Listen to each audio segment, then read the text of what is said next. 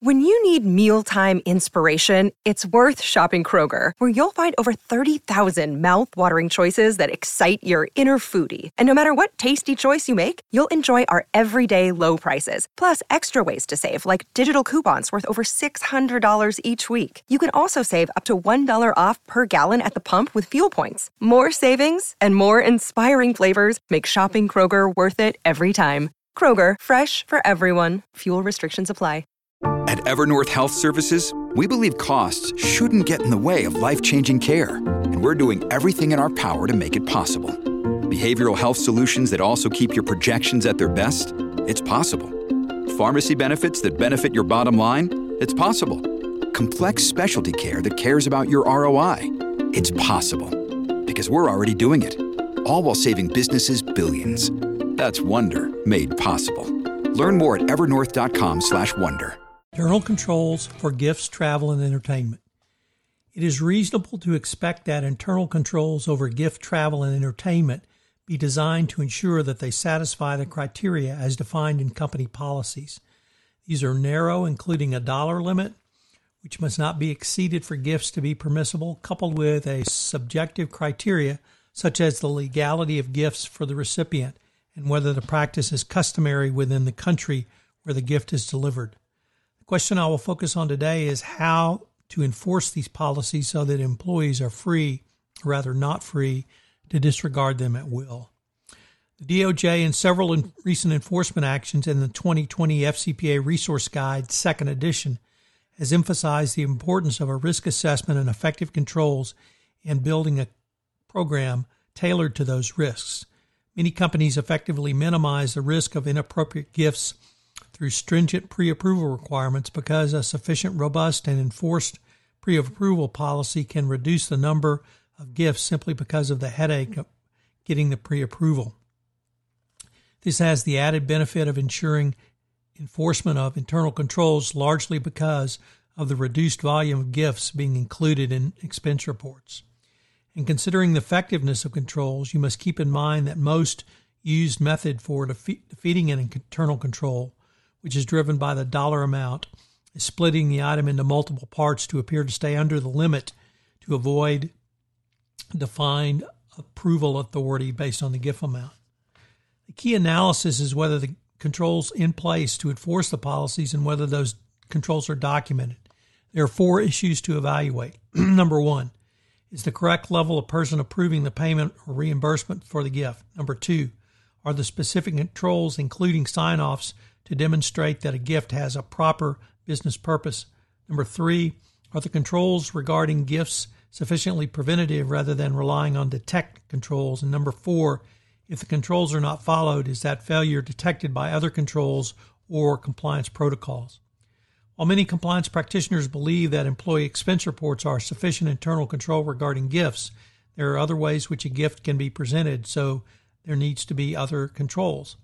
Once your company policy on gifts has been finalized, the internal controls over expense reports should fall into 3 basic areas: the expense report format, including the information it requires, controls over submitting employees, and the preparation of the expense report, and controls to ensure the approvers do review the process properly.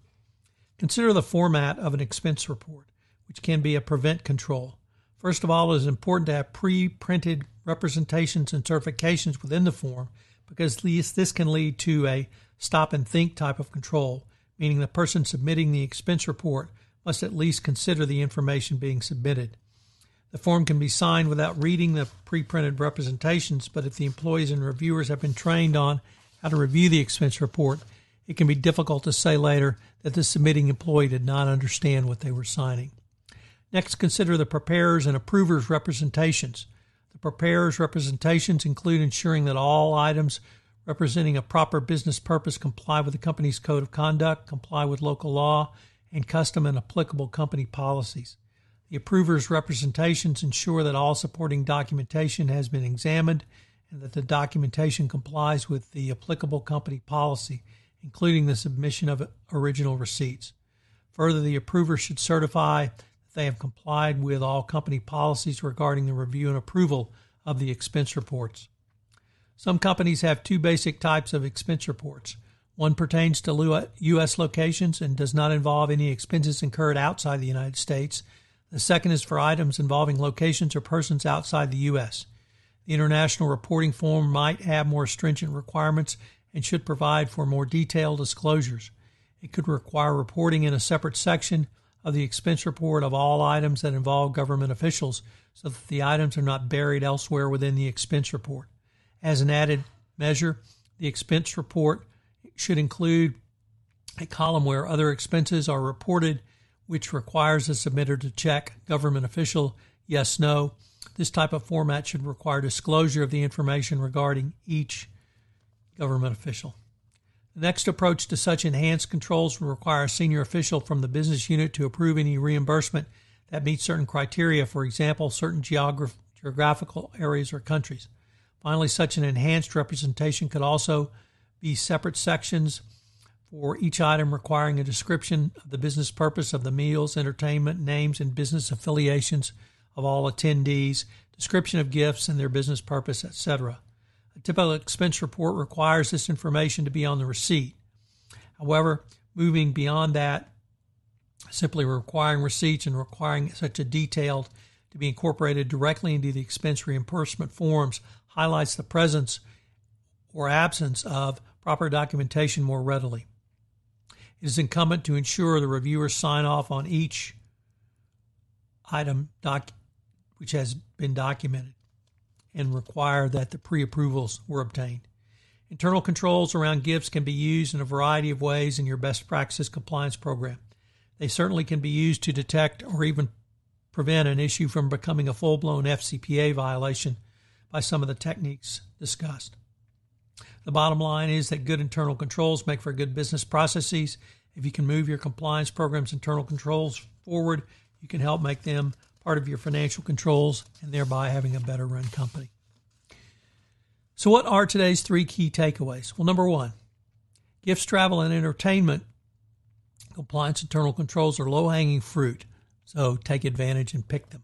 Number 2, compliance internal controls can be both detect and prevent controls. And number 3, good compliance internal controls are indeed good for business. This production of 31 Days to a More Effective Compliance Program is a special production of the Compliance Podcast Network. I hope you will join me again tomorrow. This podcast is a part of the C-Suite Radio Network. For more top business podcasts, visit c-suiteradio.com.